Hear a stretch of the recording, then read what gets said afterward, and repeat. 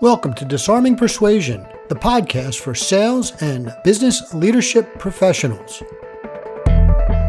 My name is Dave Rosenberg, and I am the founder and principal at Locked On Leadership, a consulting firm with a mission to replace "Thank God It's Friday" with "Thank God It's Monday." And I'm Ann Bonney, redhead impersonator and an expert in change management and leadership that people want to follow. Okay, Ann, what are we going to talk about today? Let's talk about you have a saying that is, we only hold people accountable for what we think they're capable, or something like that. I always mess it up. Yeah, you're close. Yeah, I was close enough. I think I got the gist of it. But let's talk about that a little bit in terms of persuasion. Yeah. We only hold people accountable that we think are capable. Not okay. There it is. That's the short. It's the same concept, right? The idea being that if we fail to hold somebody accountable, we only do that because we didn't expect them to come through in the first place. And really, what I want to talk about here, though, would be more important, is low expectations, right? Because sometimes we hold people accountable to low expectations when they're really capable of so much more. Right. Yeah. And it's really about our vision as leaders of what our people are capable of, which ultimately I think actually comes down to our vision of leaders of what we think we're capable of. No. Well, exactly. Or some of the limitations we might put on others because we don't want to fail, which is in our own eyes rather than in actual reality. You know, that's our own scarcity and challenges that we have with failing. Yeah. Well, it's interesting you say that. I'm going to actually take this a slightly different direction. We'll probably bring it back like we always do. But what popped into my mind when you said that is SMART goals. So you hear all the time, I think you even talk about this, you need to set SMART goals. It's, that I don't know if even like who gets credit for coming up with that one, right? But specific, measurable, achievable, realistic, and time specific. I always get achievable and realistically. I think it's achievable and relevant is relevant. That's what it is. I knew because I just said the same thing twice in two different words. Right. And I've never found that to work for me. I find SMART goals stupid. Right. I set the goal because one of two things happens. And I think this is why I bring this up. You either set a really big goal, and then I never feel good. Even if I achieve better than I had hoped, but not the goal, I always feel like I'm settling. I had a goal of being an astronaut. Folks, just so you don't wonder, I never was an astronaut. Though his head's in the clouds a lot of the time. But I did end up flying fighters for the Navy. Okay. Now, I tell that to people, not like that, but people find out that that's what I did. And for the longest time, I was like, that was a settling, right? It didn't feel like an achievement because I had this big, lofty goal, right? And it was only through, later in life where I was enabled to allow myself to see through other people's eyes. And I'm like, yeah, that wasn't really a failure. And the other way you go, or for me at least, is I send, the achievable piece and I really underperform. I'm like, I'm just going to sell one. I've got a year. I just want to sell one. Right. Yeah. And then it's really unsatisfying because it's not a big ass goal. What I have found for me, right. And so to the same point is leaders set expectations because they don't want to fail. They set low expectations, and then failure is it's not an option because, oh my God, they've breathed. My goal is for them to come in and fog the mirror with their breath. Well, that's not a hard one to achieve. For me, it's more about setting, having a vision and an intention, and then forgetting about it. Not forgetting about the intention, but not stressing. We talked about last week about outcomes, about letting go of the outcome and releasing that outcome, and just, it's my intention.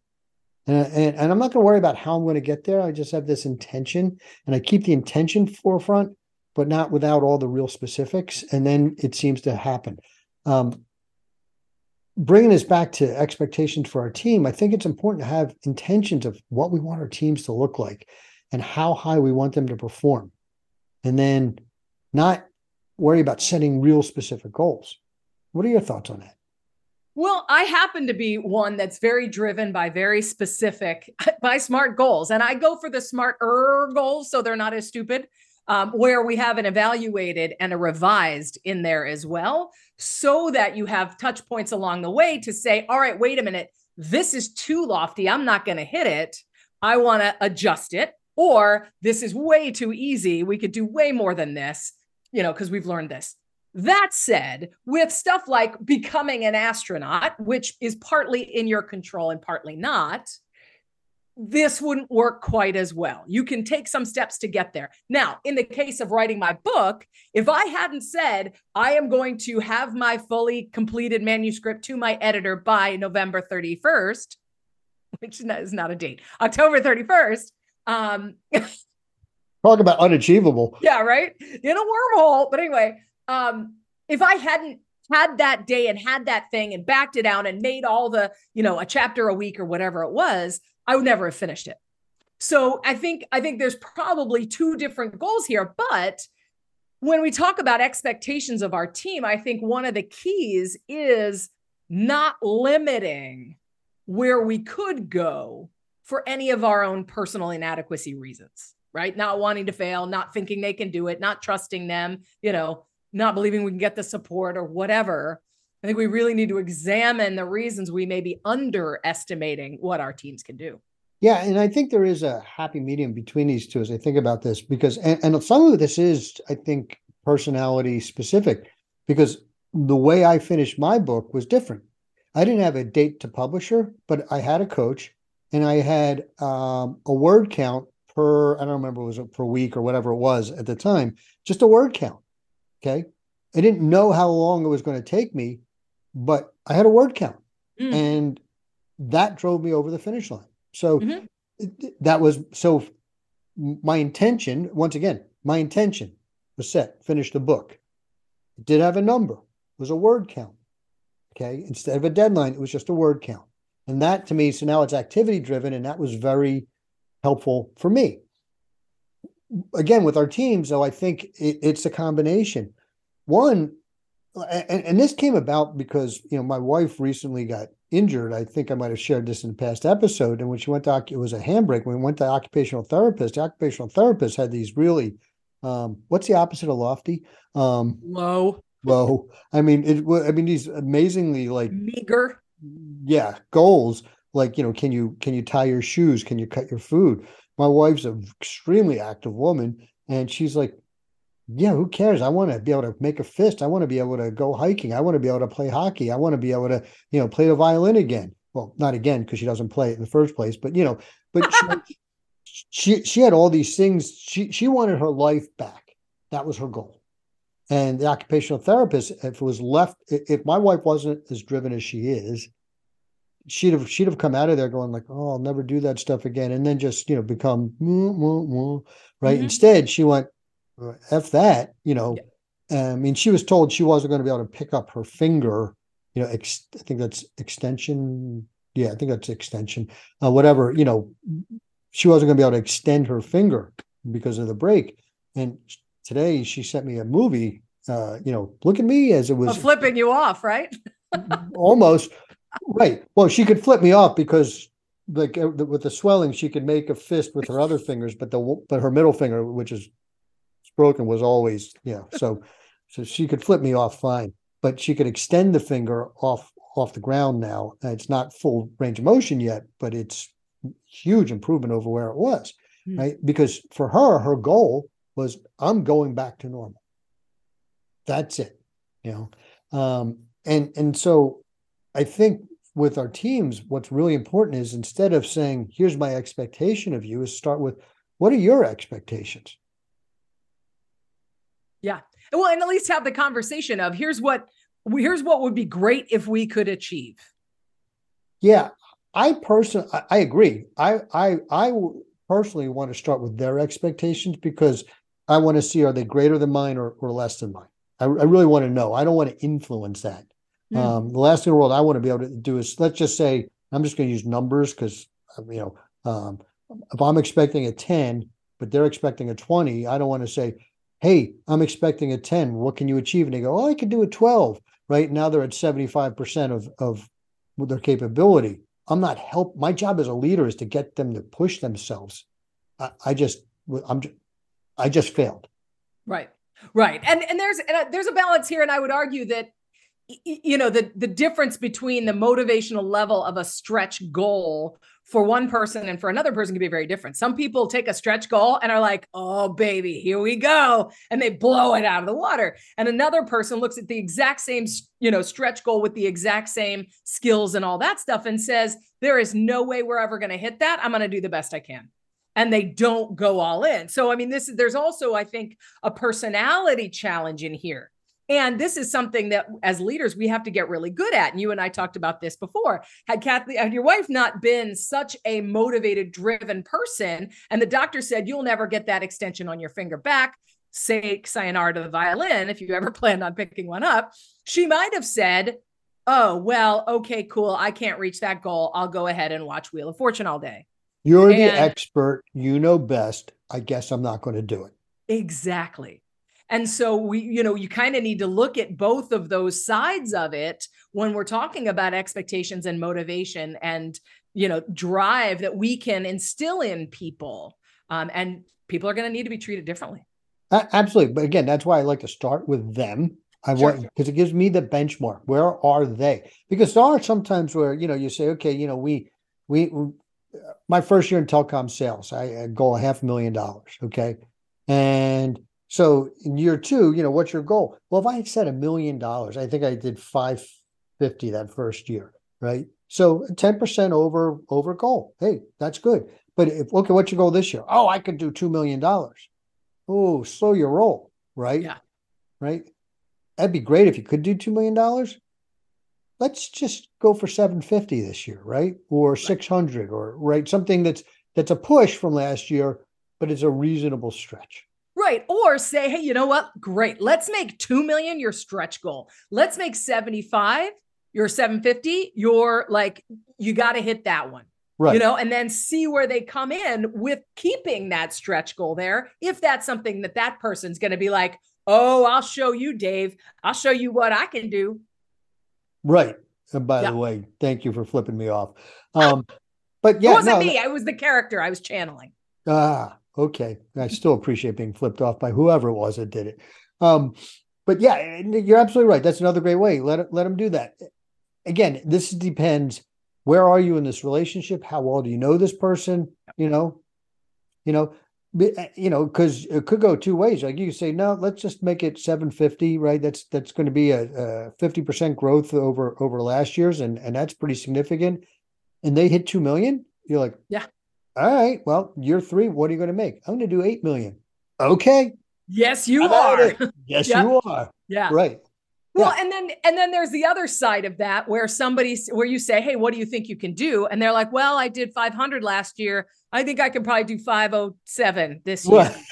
And then you can say, all right, cool. You know what? Let's talk about what do you think you could do to get to 700, and then have that conversation with them to make them realize, again, through that questioning and coaching rather than directing, what they could do to get a little bit more. And maybe they'll come around to the fact that, okay, you know what? I think I can do them more than 507. How about 650, and then great, here we are. Yeah. I mean, and sometimes it's just as simple as breaking things down for them in a way that they're not used to seeing, right? Exactly. Right. So you did 500. And so your average deal was, I'm just going to make this, your average deal was $5,000, right? So you did 100 deals this year. What would it take to increase your average deal to 7,500? And again, when I was in telecom, this was, oh my God, 30 years ago, when it started, it was, adding a voicemail system. Back then we weren't selling voicemail. Well, if I sold a voicemail, if I could learn to sell voicemail better, and I sold that on every deal, that's going to increase okay. And what's it going to take to go from 100 deals to 120 deals, right? And you walk them through this, and you show them the steps along the way. And all of a sudden, it's like 120 deals at $7,500 a deal. And I can't do that math in my head anymore, right? But where's that get us, right? It's, It's way more than 507. Yeah, exactly. Right. Yeah. So, and that's our job as leaders, right? Is to help people grow. Yep. Period. And challenge them to a point that's going to be motivating to them, and that they feel supported, and that they feel challenged. They feel a little like, yeah, I think I can do that. Let me go see. But I have a feeling that there is a way to do this. Yeah. But again, not allowing it to be super low because of our own insecurities and lack of belief in the possibility. Yeah. So if you're going to do that, you're going to give them that stretch goal. And it doesn't have to be a super stretch like the 4 million versus 750 or 2 million, I think was our scenario, right? But you're going to give them a stretch goal. Let's just say we're going to do a 50% growth is pretty significant growth. So we do from 500 to 750. What else do you do to help them? Because I mean, it's a year-long goal. What do you need to do in addition to giving them that goal and encouragement? Well, I think checking in, having those checkpoints at maybe quarterly or whatever, just to say, okay, how are we doing? Where are we in our goal? If we did what we just did first quarter, how are we, again, at 3 times, are we going to hit it? Where are we going to be? Let's look at it realistically. Are there external factors that played into our numbers this year that may be different in the this quarter, that may be different in the next quarters that could impact that number, and how, and so I think those checkpoints are really important. Yeah, I absolutely agree with you. First of all, the fact that in order to have checkpoints, you have to be measuring. Mm-hmm. That's number one, right? Dave, you're telling everybody to do SMART goals. Just saying, go ahead. Not necessarily. Okay. No, but I'm not, just because I don't like SMART goals doesn't mean I don't like measuring. I'm a big fan of metrics, right? Metrics are our speedometer, so to speak, right? That's the gauge. How do you know how much fuel is left? How do you know how fast you're going? How do you know how far you've gone? Yeah, especially in today's world when we're not necessarily all in the office together. We need to have that stuff to measure so that we all know we're doing our jobs. Yeah, I mean, I've got a client that was last year had one of their worst sales years ever, and we kept talking about sales and sales and sales, and there were some struggles there in the construction business, and as we know, the material cost and the supply side, and a lot of factors went into that. This year is starting out on fire, and a lot of it is all the hard work they put in last year. It's starting to ripen and come fruition. But at the end of the first quarter, as we're approaching, it was March, and I'm looking at the numbers for them, and I'm like, folks, here's what you need to hit your all-time March record, your best March in your history, right? And if we didn't have those numbers, we wouldn't have known that. And yeah, they started picking up the phone, and they broke their March all-time record, which, by the way, has them now on track for this year to beat their all-time sales record.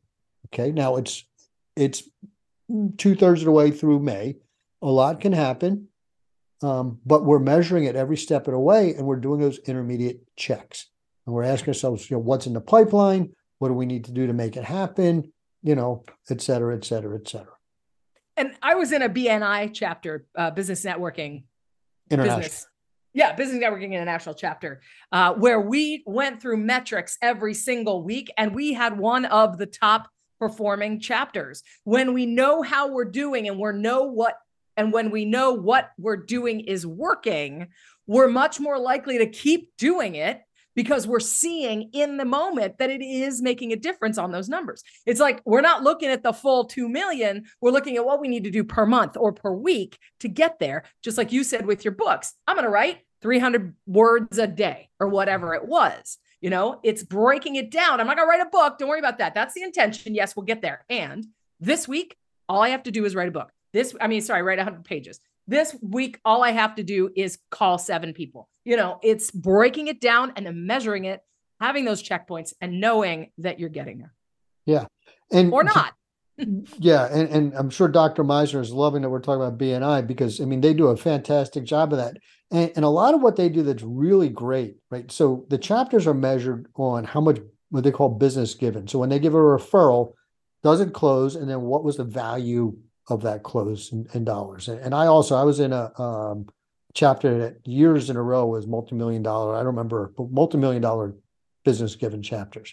And we also, so they have this thing they call their stoplights, which they've come up with, these are the 5 metrics that we know if people do these on a regular basis, you have more referrals that are good referrals, not just, leads, but solid referrals that turn into business. I mean, they've been doing this for, I don't know how many decades at this point. Yeah, right. And they're literally international. And what are your metrics? What are the things you need to do? But I want to bring this back to setting your people's expectations, because right now, I guarantee there's somebody listening to us who's going, yeah, you just don't know my staff. They're just not that good. If that's the truth, why are they your staff? Thank you. I knew you'd finish that sentence, right? I mean, if that's the truth, then you really, I would invite you to consider looking at your hiring practices, because there's a reason you're hiring those people. My gut tells me it's not them. It's what we said earlier, right? You give them the chance, they'll do better than you think. And they may not be the superstars you hope for, but they're better than you give them credit for. Mm. And I love that. They may not be what you were expecting, but they'll be better than you were expecting. Wait a minute, that didn't come out right. They weren't, never mind. You said it really well. That never happened. They may not be the superstars you hope for, but they'll do better than you give them credit for. Oh, gosh, Dave, you're good with those sound bites, yo. Practice makes purpose. Purpose? Perfect. Oh, hey. Yo. Well, I'm just over here sounding like a bumbling idiot, so I'm just going to keep my mouth shut. Don't worry, folks. I really am a professional speaker. Hard to believe sometimes, but yes. I get a lot of credit for being funny. Not smart. Yeah. That's not true. But anyway, no, but I think this is just a really important thing to think about. And I think we've gone off on a couple different paths here. But I think one of the greatest things about conversations like this is just they spark thoughts and they spark people to think about things in a little bit of a different way, and perhaps challenge themselves to say, okay, am I holding my own team back by not having the highest expectations because of certain factors that maybe are unrelated? Yeah. And what I would submit, we actually mentioned this outright last week, right? Those factors are in your mirror. Yes. If you're not sure what they are, go find the nearest mirror. Don't worry. It doesn't matter which one you look at. I promise you'll see what's holding you back and figure out what that is. And if you need some help with that, let Ann or me know. We'd love to help you and guide you and because I guarantee, just like your team is capable of more than you give them credit for, so are you. You may be too. And when you're the only one looking in the mirror, it could be a challenge to see what they say. You can't see the label from the inside of the jar. Ooh, I like that. I don't know who they are, but they're wise. Mark said it first. I can't remember his last name. Mark, I can't remember his last name. He was a really cool guy. It was a long time ago, but we had the conversation. But I remember the conversation. Self-awareness is key. And sometimes we need an external perspective to be able to have the self-awareness, see the challenges, and move forward in a different way than we would had we not gotten the assistance.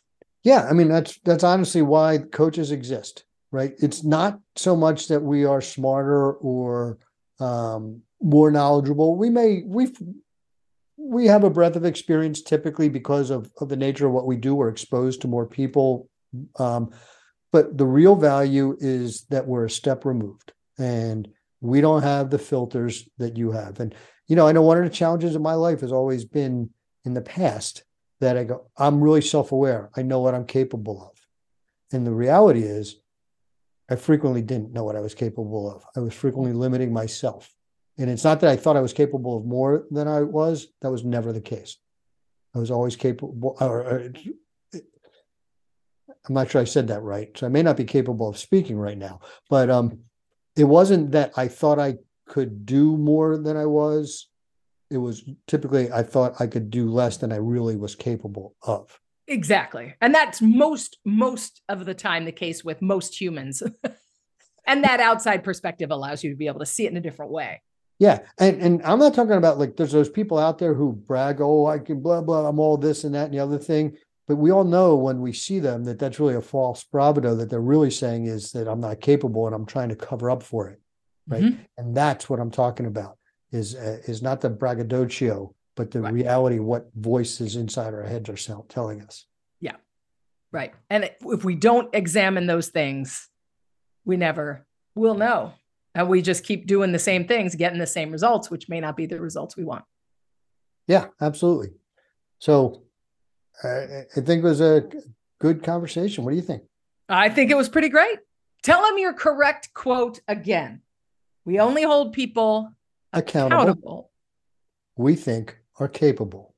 So when we fail to hold somebody accountable, we're really telling them you're not capable. So hold your people. Is it nice? Yeah, exactly. All right. Well, thanks for listening, everybody. We will see you again for another great episode next week. We'll see you next week. That concludes another episode of Disarming Persuasion. This is Dave Rosenberg, and you can find my website at lockedonleadership.com. And this is Ann Bonny at yourchangespeaker.com. Remember, if they fail to make a decision, you failed to disarm them.